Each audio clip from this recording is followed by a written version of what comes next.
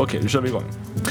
Hej och välkomna till Om filosofers liv och tankar. En podd där vi pratar med svenska filosofer om deras forskning och deras filosofiska utveckling. När jag säger vi så syftar jag som vanligt på mig själv, Fredrik Eriksson, ämnesbibliotekarie i filosofi här vid Lunds universitet, och på Martin Jönsson, docent i teoretisk filosofi här vid Lunds universitet. Med oss idag har vi Vlodek Rabinovic, professor emeritus i praktisk filosofi här i Lund. En person vars filosofiska bana sträcker sig från Warszawa via Uppsala till Lund. Och vars filosofiska gärning inbegriper avtryck i bland annat värdeteori, beslutsteori och deontisk logik. Välkommen! Tack Martin. Tack Fredrik. En lång introduktion helt enkelt kan vi säga, på en lång karriär. Men vi börjar från början tänker vi, som vi brukar göra i det här programmet, och höra hur dina första filosofiska funderingar såg ut och hur du kom in på den filosofiska banan. Alltså jag måste börja med att säga att mitt minne är ganska dåligt. Alltså jag minns inte riktigt hur det var. Men alltså förmodligen började det i gymnasiet. Jag var med i en diskussionsklubb alltså, där vi var alltså ungefär 100-tal elever från olika skolor i Warszawa. Och diskussionsklubben hade först och främst politisk slagsida. Alltså det var ett sätt för oss att uttrycka vår opposition mot den betongkommunism som gällde alltså i Polen på den tiden. Alltså vi var alla anhängare av socialism, mänskliga ansikten. Men den här klubben, alltså även om det mesta som skedde där alltså hade några politiska aspekter, alltså hade också en filosofisk sektion. Jag blev ordförande för den här sektionen och av den anledningen var jag alltså tvungen att intressera mig för filosofi. Så att jag minns att det vi började med, alltså vi hade någon sorts läscirkel då, alltså mer eller mindre. Vi läste Lucretius De Rerum Natura. Alltså jag fattar inte riktigt nu alltså varför vi valde den boken. Va? Men det var rätt skojigt då. Så att, och ja, alltså jag tyckte alltid om alltså roliga problem då. Alltså filosofi var full av sådana problem.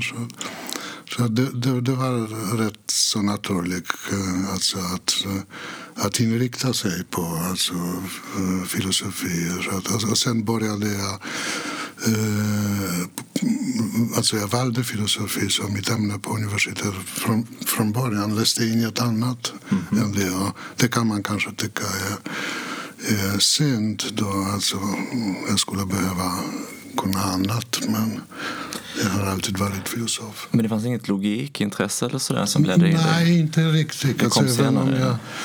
Så någon sorts elementär logik. Alltså, vi hade filosofi som ämne i alltså, sista ringen i gymnasiet.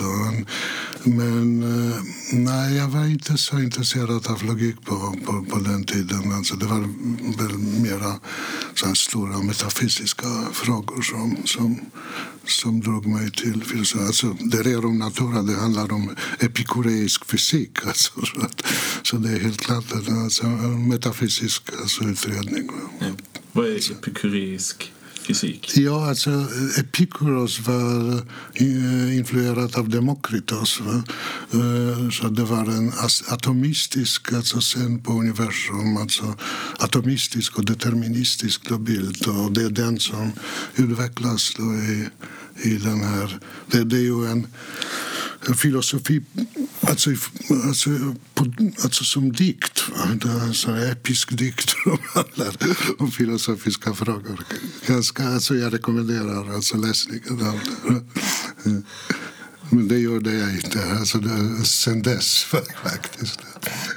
Var det några särskilda frågor under den tiden som intresserade dig då inom det metafysiska området? Ja, alltså det var ju fråga om alltså universum, natur, världens natur, då, alltså de yttersta beståndsdelarna.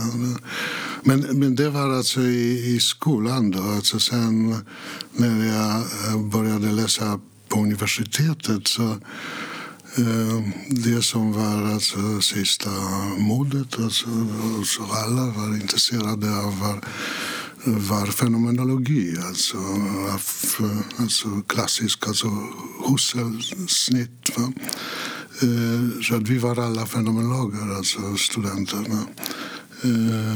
Och jag var säker på att det var den slutliga sanningen då inom filosofin.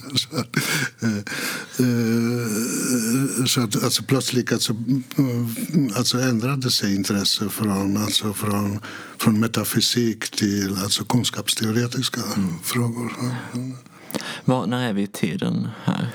Ja, alltså jag tog studenten 64 då, alltså så började jag direkt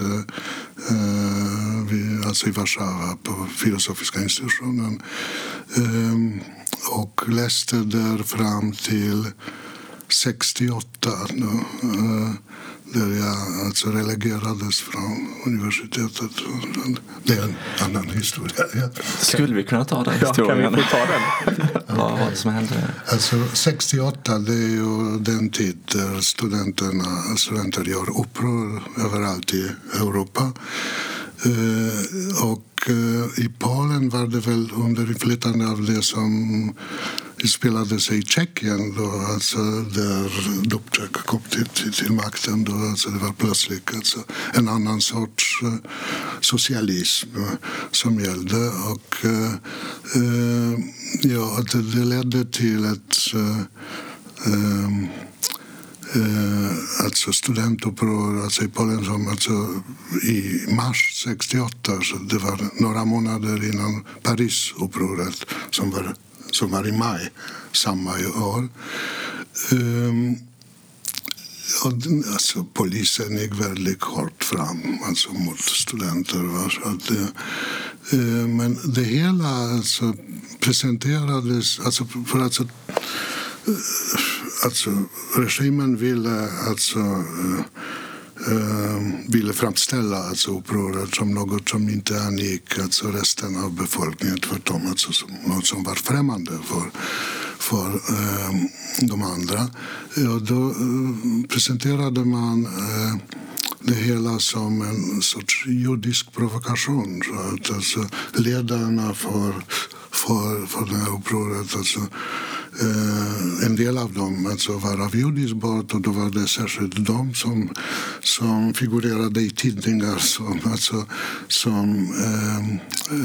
och då var jag själv inte så aktiv då, alltså i det här, men mina vänner alltså faktiskt från den här tiden då i diskussionsklubben, alltså flera av dem var aktiva, men mitt namn alltså låter väldigt judiskt, så att jag presenterades då i tidningar som en av alltså ledarna, vilket inte var sant. Och det hela ledde till bland annat till att vissa institutioner på universitetet stängdes då, och man var tvungen att söka igen då för att bli antagen. Och en av dessa institutioner, det var alltså vår institution. När jag sökte så blev jag inte antagen. Jag försökte komma in på andra alltså universitet i Polen då. Och det var egentligen ett enda universitet som ville, alltså folk var ju rädda för, alltså, men det var ett universitet där de var villiga att ta in mig, och det var det katolska universitetet i Lublin. Men när jag såg vad de alltså läste där, alltså det var nytomismen då, alltså, och dessutom massor med tentor, alltså jag tror att 13 tentor per termin, och det var för mycket för mig.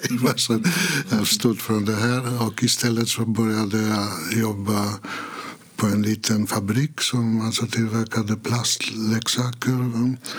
Men sen så inkallades jag till armén, och det ville jag inte vara med om. Alltså att det var alltså typ 2 år i armén, alltså på den tiden, med alltså dessa antisemitiska stämningar som alltså rådde faktiskt i Polen. Så att jag bestämde mig att lämna landet och det var alltså helt okej. Alltså det var något som alltså, myndigheterna alltså uppmuntrade alltså att judarna skulle lämna Polen. Alltså förutsättningen var att man skulle ge upp ens polska medborgarskap. Alltså att jag lämnade Polen som statslös. Och kom till Uppsala. Och alltså det blev just Uppsala. Det hade att göra med att på den tiden när jag läste i Warszawa så blev jag intresserad av estetik. Och min professor där rekommenderade att jag skulle alltså bege mig till Uppsala där det fanns en alltså oberoende institution, alltså estetisk institution, alltså vid sidan alltså den filosofiska institutionen.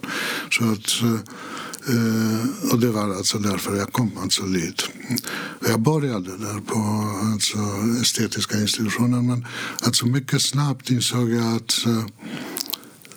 det var något, alltså det var inte, alltså det var kanske för empiriskt orienterat. Alltså just det faktum att estetik bedrevs som eget ämne,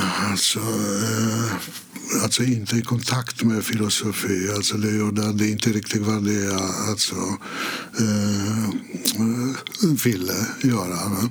Så att jag bestämde mig att flytta till filosofiska institutionen, och det som låg närmast estetik det var ju praktisk filosofi, så att jag började där alltså med praktisk alltså filosofi. Men vid det här laget så har ditt filosofiintresse cementerats? Alltså du vet att du vill syssla med filosofi? Alltså jag var ju helt inställd på det redan då från början då. Alltså jag ville syssla med filosofi och inget annat. Nej. Hur ser ditt intresse för filosofi ut då rent ämnesmässigt, så att säga, inriktning? Är det estetik då när du går vidare till den praktiska filosofin? Nej, jo, alltså i viss utsträckning, men alltså kanske inte. Så att jag tänkte att jag eventuellt skulle fortsätta med estetik, men alltså bredda mig lite grann. Men, och egentligen så var jag intresserad av fenomenologisk estetik, men jag insåg att fenomenologi var alltså helt främmande för svenska filosofer, så att alltså, jag skulle inte ha några chanser alltså, att etablera mig på något vis. Så att, då tänkte jag att jag kanske borde välja något ämne som är mera då acceptabel då, alltså för analytiska filosofer. Men jag var ju en analytisk filosof på den tiden. Och då valde jag som... Alltså, det var på den gamla tiden där, åtminstone i Polen, så var det naturligt när man skulle skriva sin doktorsavhandling så skulle det handla om en filosof eller om alltså en viss alltså historiefilosofisk ämne. Och då det fortsatte jag med då. Så jag valde Ernst Cassirer, alltså Nikantianen, som mitt ämne, och han utvecklade en sån väldigt stort och imponerande system med olika alltså filosofi av symboliska former. Där tanken var alltså att vi förhåller oss till världen på olika sätt i olika alltså att det finns olika typer av perspektiv på världen, och det vetenskapliga perspektivet, det vardagliga, det mytiska, alltså olika symboliska former. Och då tänkte jag att kanske finns det också ett estetiskt perspektiv, så att jag skulle fylla på Cassirer. Så på det viset kom estetiken in, men bara som kanske början då på det här projektet. Men det som hände då när jag höll på med det, alltså jag läste massor med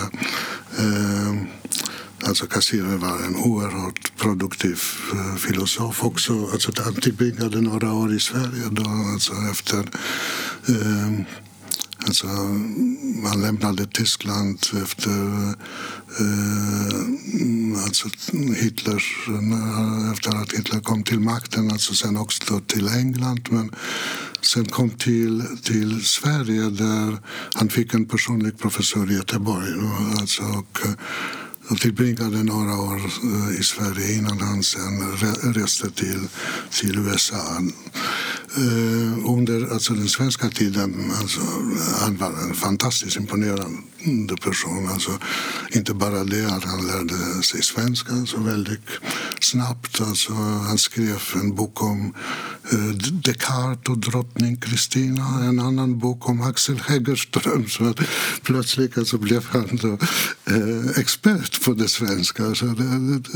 Alltså imponerande på många sätt. Va? Men i alla fall,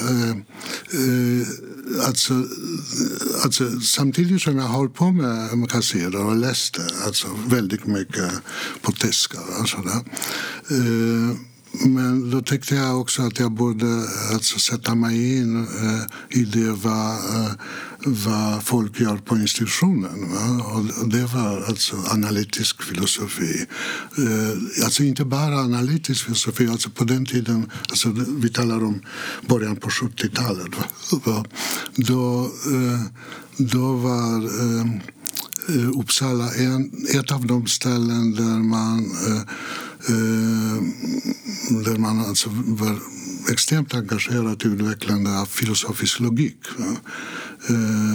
Och det var väl det som kanske dominerade då, institutionen. Det var Stig Kanjer som var Lennart Ockvist, Sven Danielsson, flera väldigt duktiga personer. Och det jag höll på med. Jag läste väldigt mycket analytisk filosofi, men även filosofisk logik. Och så småningom på något sätt det jag läste började komma till uttryck i min tolkning av kasserer. Så att till slut en av mina lärare där, Toril Dahlqvist, en fantastisk, intressant person, påpekade att jag var helt anakronistisk i min tolkning av kasserer. Och det insåg jag, det var ganska traumatiskt för mig. Jag insåg att han hade rätt. Jag försökte tillskriva kasserer uppfattningar som han inte alls hade, bara därför att jag tyckte att det var så intressant. Så att det gjorde att jag minns att jag gick runt i skogen då, tänkte, ska jag fortsätta med kasserer eller inte? Och jag hade ju investerat flera år i det här projektet, men till slut insåg jag, nej, det kan jag inte. Jag var intresserad av något annat. Jag var intresserad av något annat. Jag var nu intresserad av analytisk filosofi och filosofisk logik. Så att jag bestämde mig för att kasta det hela överbord och ändra på avhandlingsämnen. För lyssnare som inte vet vad filosofisk logik är, vad är det för sorts ämnen som man... Jo, så tanken var att under lång tid, åtminstone när jag läste logik i Polen, det såg jag in i kontakt mellan logik och filosofi. Det var ju intressant i sig själv då, det hade matematiska applikationer, det hade väl kanske tillämpning när det gäller studium av argumentation, men åtminstone jag såg in inte logik som ett instrument för att besvara filosofiska problem. Men nu det som hände inom analytisk filosofi, som alltid var intresserad av begreppsanalys, är att plötsligt, det hände väl på 60-talet, insåg man att man kanske kunde bedriva begreppsanalys genom att utveckla logiska system där alltså de centrala filosofiska begreppen skulle man skulle undersöka vilka principer dessa begrepp leder under och alltså utveckla någon form av axiomatiska system också alltså inte bara rent inte bara en uppsättning av axiomatiska regler men även en tolkning av dessa regler. Och det som alltså hände då var att man kom på idén att mycket användbart system för att tolka filosofiska begrepp är en modell där man tänker sig att det finns ett system, en mängd av alla möjliga världar, möjliga sätt för världen att vara och så tolkar man olika begrepp då inom filosofin i termer av den här möjlig världsmodellen. Alltså de filosofer som det är först för främst Kripke som blev berömd för den här modellen, men faktiskt så utvecklades den delvis före Kripke och delvis parallellt med Kripkes insatser av skandinaviska filosofer. Stig Kanjer var en central person och Jaakko Hintikka Stig i Uppsala och Jaakko i Finland. De gjorde saker som var likartade. Så det var den här möjlig världsmodellen, dess möjligheter som stod i centrum för just den här filosofiska logiken. Och hur är det? Kripke var i någon period i Uppsala, eller hur? Var det bara han var där och föreläste? Eller? Jo, det är klart.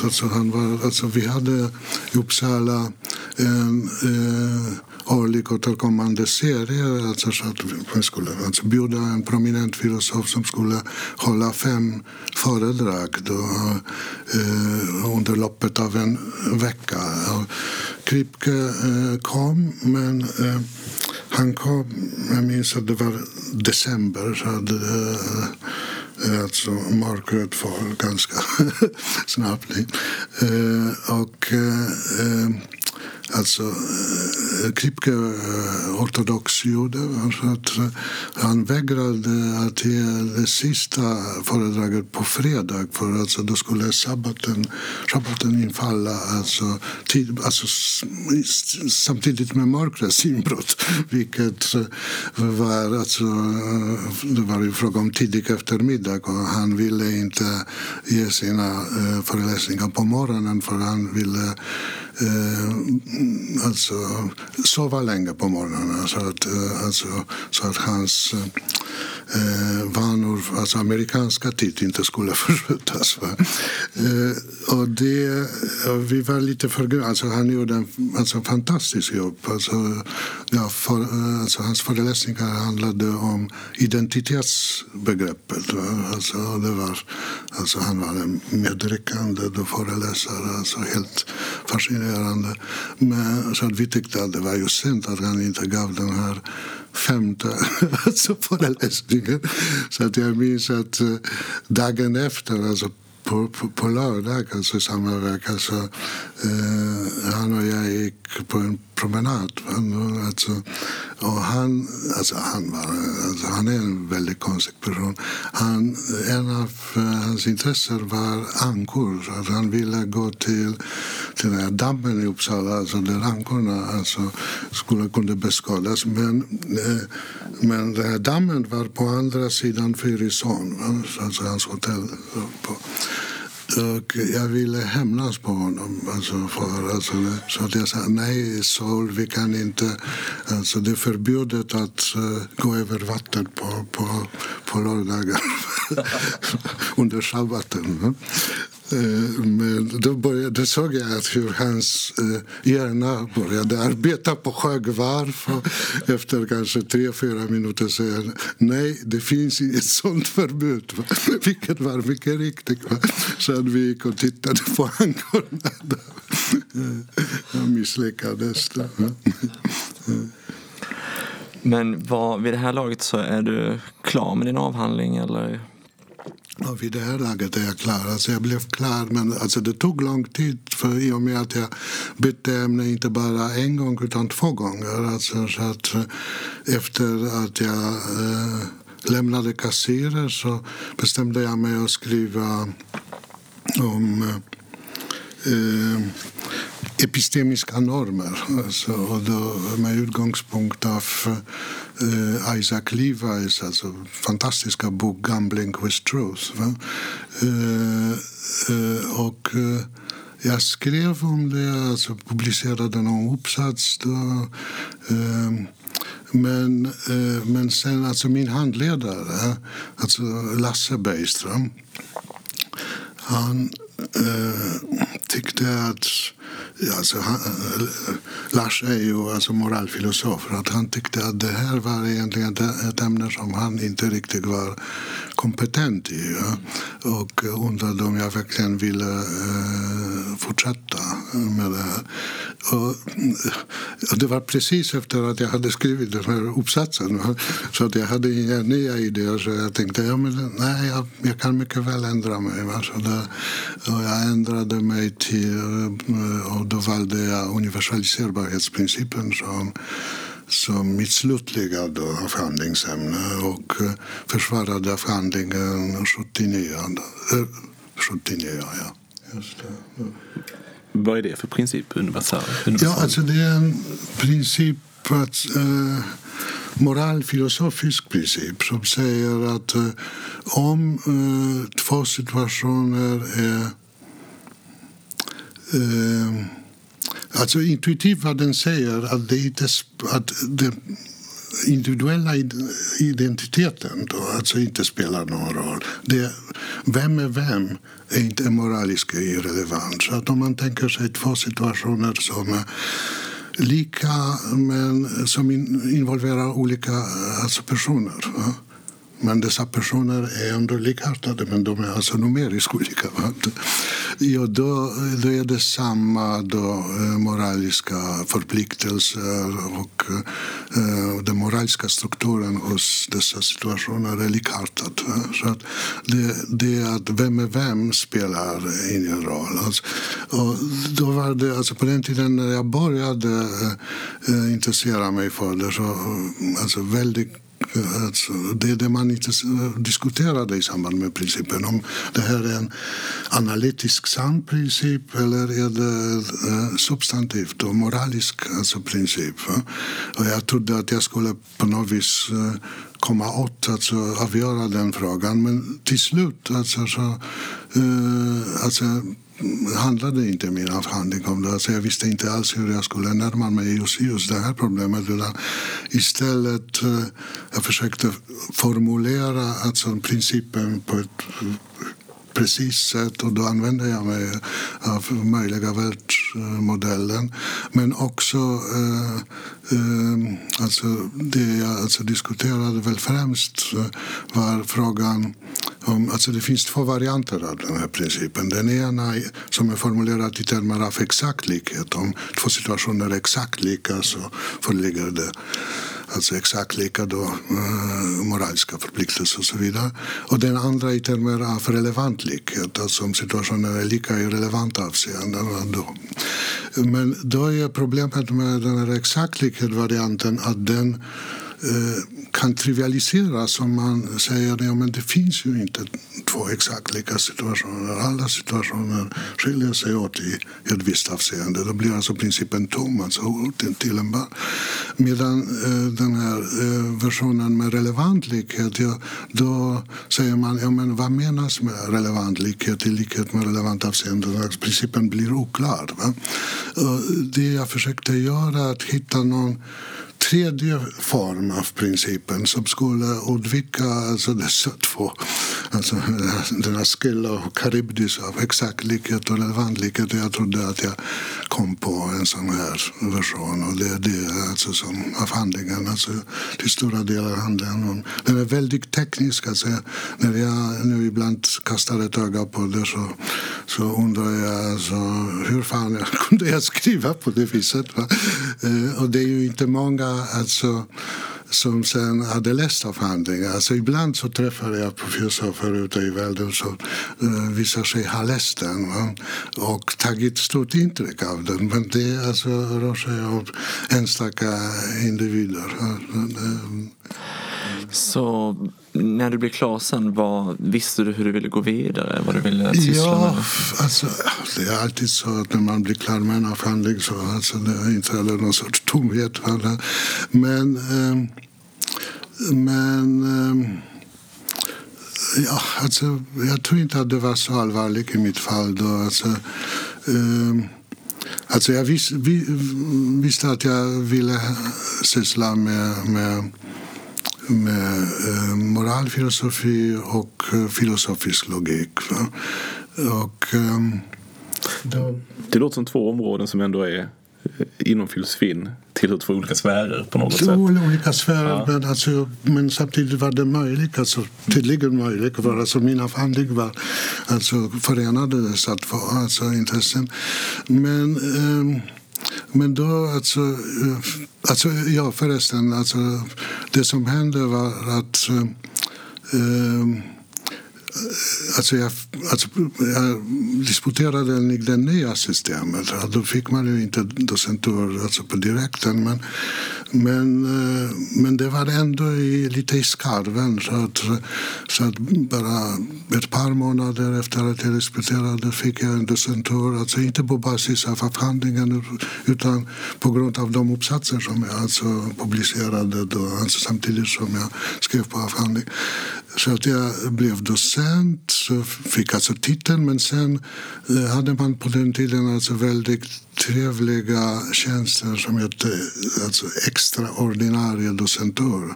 Alltså det var forskningstjänster som alltså man hade viss undervisningsbörda, men den var alltså begränsad. Och jag fick en sån här tjänst i Uppsala. Jag var överlycklig över det här, alltså 6-årig då. Men samtidigt, alltså vid den tiden så började jag intressera mig för beslutsteori då, och alltså jag minns inte riktigt hur det började, men alltså jag blev intresserad av det som kallas för kausal beslutsteori. Jag läste en hel del om saken och även kom i kontakt med en person, alltså Howard Sobel från Toronto, som var en av ledande kausala beslutsteoretiker, och vi blev mycket goda vänner, så att jag besökte honom i Cambridge och då kanske delvis, alltså säkert delvis under hans inflytande, men eventuellt delvis oberoende, så började jag alltså vara väldigt engagerad alltså i det här ämnet, och det höll jag väl på med i början på 80-talet fram till 80, ja. Är det här som får dig att söka dig till Lund sen?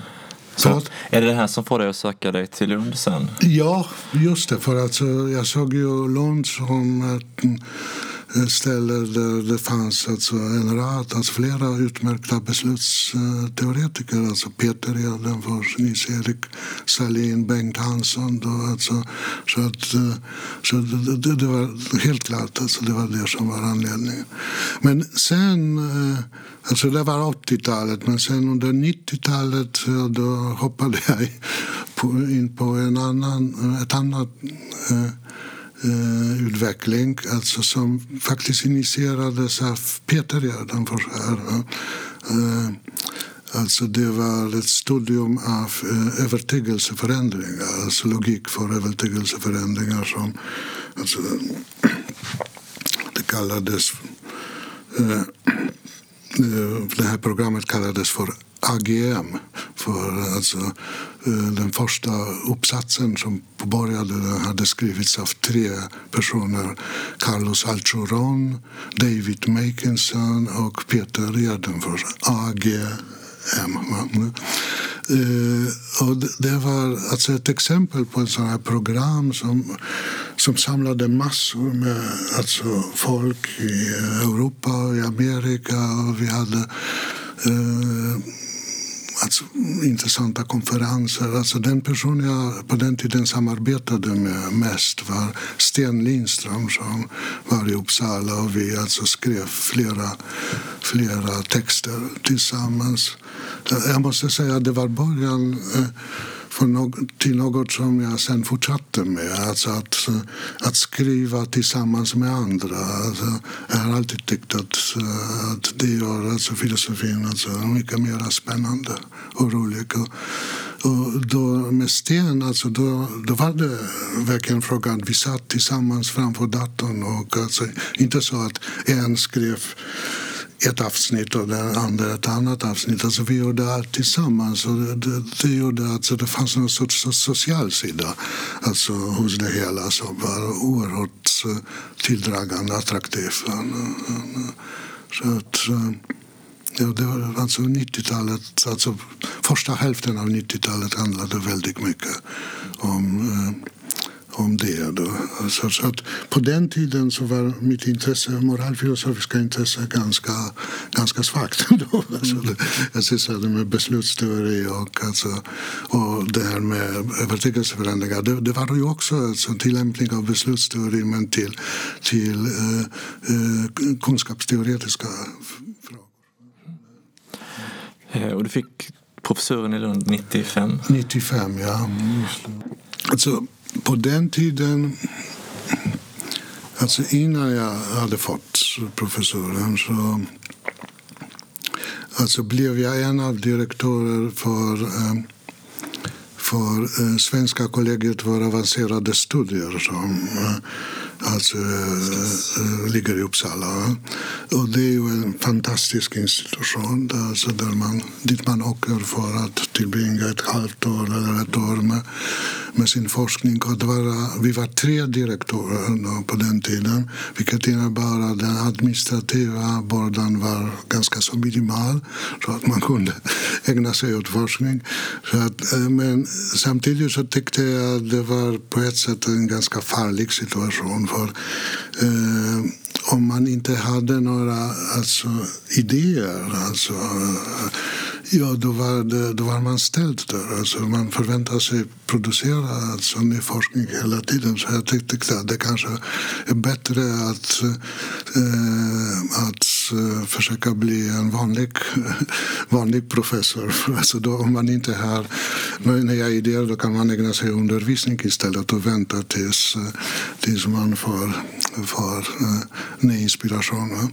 Så att jag sökte först till Göteborg, men där placerades jag i andra rummet. Och egentligen ville jag inte till Göteborg, jag ville till Lund. Och så sökte jag till Lund och lyckades. Så blev jag väldigt glad över det. Men det var också traumatiskt att komma till en helt ny miljö, träffa nya människor och skapa rimliga kontakter. När jag kom till Lund så trodde jag att jag skulle samarbeta väldigt mycket med Nils-Erik Salin och Peter Edenfors. Men sen visade det sig att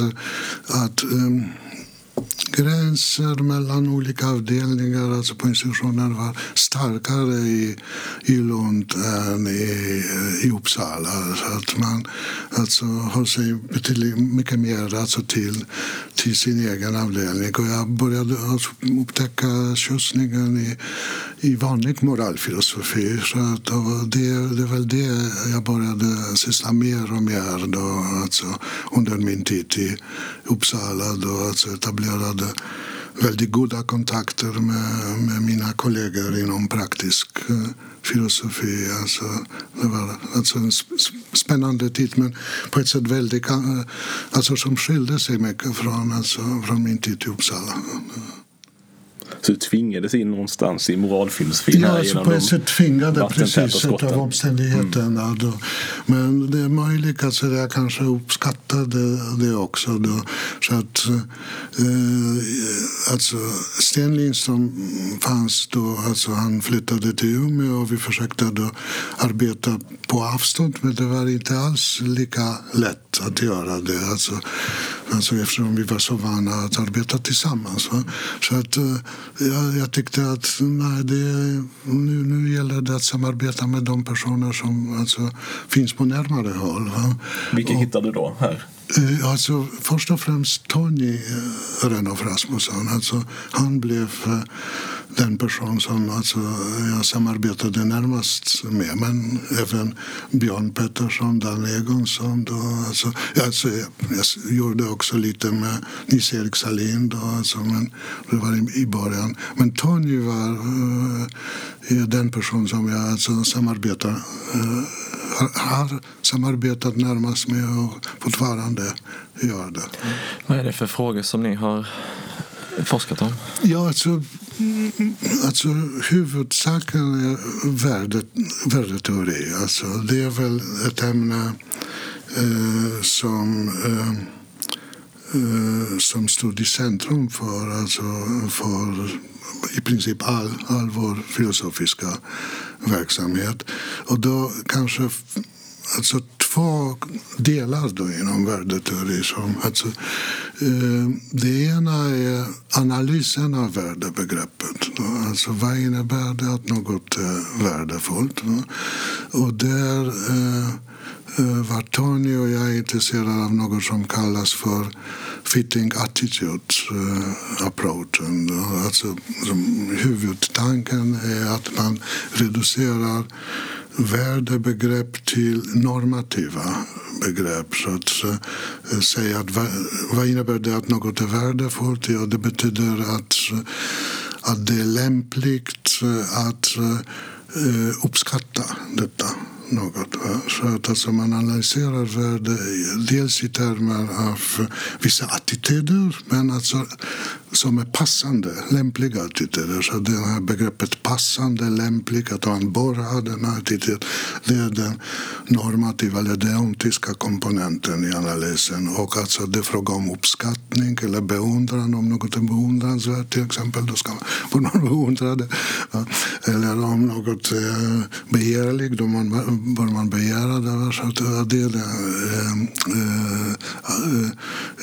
attitydelementet. Och den här modellen för analysen visar, som nu för tiden är mycket inflytelserik. Alltså den har sina stora problem, svårigheter. Tony och jag har skrivit om det här en hel del. Men den har också fantastiska möjligheter som vi har försökt utveckla. Men det är en sida av mitt intresse för värdeteori. Men den andra sidan är att jag är intresserad av något som kallas för formell värdeteori eller formell axiologi, där man undersöker frågor, vilken struktur har världen, till exempel bättre än relationen, vad har den för egenskapen, är den transitiv, kan två objekt vara sådana att inget av dem är bättre än ett annat, men de är inte heller lika bra, utan kan det föreligga ojämförbarheter de emellan. Vad innebär det? Vad innebär sådana ojämförbarheter? Hur är det med vackhet när det gäller våra värdeomdömen? Så att vackhet och ojämförbarhet, inkommensurabilitet, det har varit ämnen som jag var intresserad med. Och där fick jag en stor nytta av min logiska bakgrund, för att jag har utvecklat modeller för behandling av dessa frågor som är just en sån här möjlig karaktär då, eller alltså logiska modeller av olika slag då. Men hur ser det ut när du till exempel närmar dig frågan om ojämförbarhet mellan olika värden på det här sättet? Kommer du fram till alltså ett svar på frågan om det finns ojämförbarhet, eller är det snarare så att du har ett antal olika hypoteser och sen så ser du vad för konsekvenser de får? Ja, alltså, det är ju intressant då, alltså. Så att det finns exempel som man brukar anföra på där alltså många säger att det här är fall av ojämförbara då, objekt. Och då är det så att det råder det alltså någon sorts oenighet alltså filosoferna emellan. Alltså, en del tycker att det är helt uppenbart alltså att här har vi att göra med någon form av ojämförbarhet. Medan andra tycker nej, det är inte ojämförbarhet, utan det är snarare så att vi saknar tillräcklig kunskap alltså om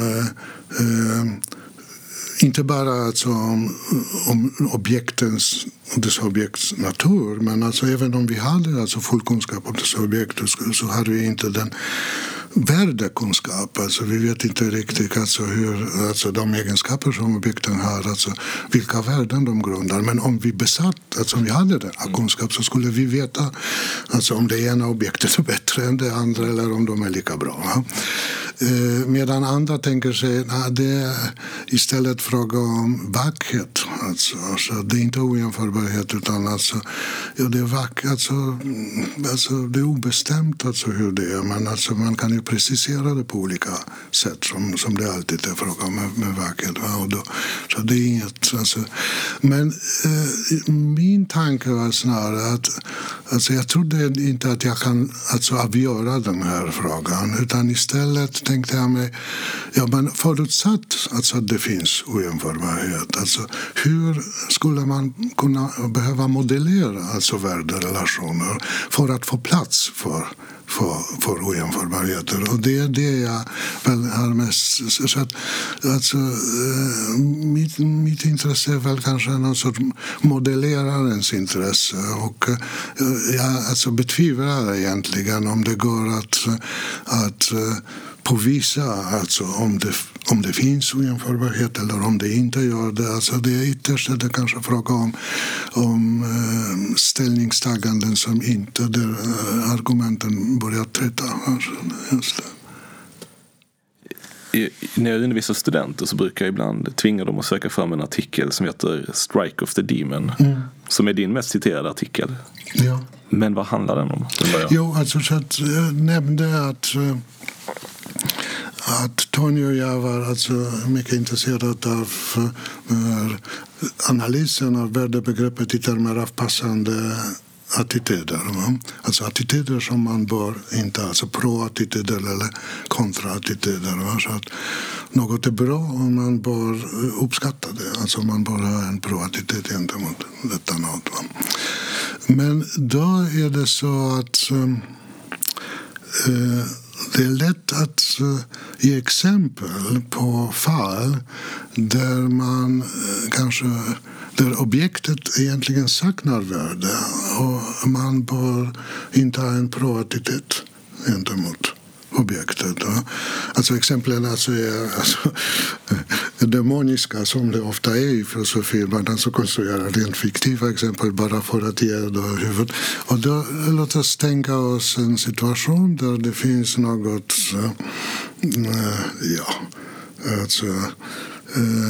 en bit hit, eller något sånt. Men så finns det en demon som hotar oss med världens undergång om vi inte uppskattar alltså ytjan. Jo, då bör vi uppskatta ytjan. Men det gör inte ytjan värdefull på något vis. Så det förefaller som om det finns skäl för en pro-attityd. Men de är skäl av fel sort sett från den här, om man är intresserad av analysen av värde i termer av skäl för uppskattning. Så det gäller då i så fall att försöka skilja mellan skäl av rätt sort för rätt sorts självföruppskattning och fel sorts självföruppskattning. Alltså annars så är analysen otillfredsställande om man inte klargör den här distinktionen. Och det vi försöker göra i den här artikeln, att gå igenom olika förslag på hur man skulle kunna dra den distinktionen och argumentera att inget av dessa förslag fungerar. Så att det är ett stort problem för den typen av analys av värde om man inte klarar av det här problemet. Och uppsatsen gav upphov till massor med reaktioner precis därför att folk försökte lösa det här problemet, men det visade sig att det är svårt att göra det, så det kallas för the wrong kind of reasons problem. Och det är väl det som artikeln handlar om. Avslutningsvis, så du nämnde att det som attraherade med filosofin från början var de här problemen som liksom drog in dig och du började tänka på. Vad är det för problem som intresserar dig just nu? Jo, det är väl problem som delvis inom ren formell värdeteori. Jag har just avslutat en uppsats om så kallade spektrumargument, argument som tycks ifrågasätta transitivitet hos bättre än relationer. Där den här uppsatsen försöker jag studerar jag det här argumentet närmare och analyserar hur man kan försöka undgå argumentet. Det är inte alls lätt som det visar sig. Men jag är också intresserad av centrala moralfilosofiska problem, särskilt inom populationsetik. Alltså det som av intresse där är att när man försöker jämföra olika möjliga resultat av våra handlingar, alltså hur världen kan se ut, alltså om vi gör si eller så, då är det ofta så att de handlingar som vi utför leder till att i det långa loppet kommer det att finnas olika människor i världen. Så att man jämför alternativ som involverar olika människor. Alltså särskilt om det är fråga om handlingar som har sådana här långgående konsekvenser. Till exempel, hur ska man handla när det gäller klimatfrågor och sånt där. Alltså man gör olika förändringar, men det leder till att folk som skulle träffas vissa dagar, de träffas inte, de möter inte varandra. Andra människor föds och i längden blir det helt andra människor. Och hur ska man jämföra sådana alternativ som involverar inte bara olika antal människor, men olika människor. Individer då i princip? Individer då nästan? Olika individer, ja. Men det måste ju ge enorma kausalitetsproblem här. Det är dels det, men om man nu tänker sig tänk att du har två alternativ. Så det är olika individer som befolkar dessa alternativ, och de har det olika bra i dessa alternativ. Hur ska man jämföra dem med varandra? Kan man utveckla en teori för den typen av jämförelse? Det har visat sig vara extremt svårt. Det finns vissa omöjlighetsteorem och då är frågan, jag vill gärna bidra till den här diskussionen. Så att mycket av det jag håller på med handlar nu om populationsetik. Och sen det tredje ämnet, att jag är fortfarande intresserad av beslutsteori, och där håller jag på med särskilt med frågor om beslutsfattande över tiden. Så hur är det med sådana dynamiska problem? Att man gör vissa saker nu och sen ska man göra andra saker. Vad finns det för principer för den typen? Kan man råka ut för inkonsistenser i sådana här situationer? Så att nu har jag lovat att ordna en paneldebatt nästa år vid konferensen för Foundations of Utility and Risk, alltså där vi ska diskutera just dessa frågor. Jag ser fram emot, alltså, det blir säkert skoj. Så det är ett område där jag samarbetar med folk inom, alltså med ekonomer, nationalekonomer, alltså, som är mycket intresserade av dessa frågor. Tack så mycket för att du ville komma in och prata. Tack själv. Spännande. Och vi vill även tacka Larmstudion för möjligheten att spela in här. Har vi något att tillägga? Vi kan passa på att tipsa om vår föreläsningsserie The Road Less Traveled som ges nu till hösten för andra gången. Alla datum är inte spikade ännu, men det finns en sektion på hemsidan www.fil.lo.se där man kan hitta mer information om den här. Och har ni förslag på ämnen för den här podden så får ni gärna höra av er till oss också. Det tar vi tacksamt emot. Tack igen. Tack själva.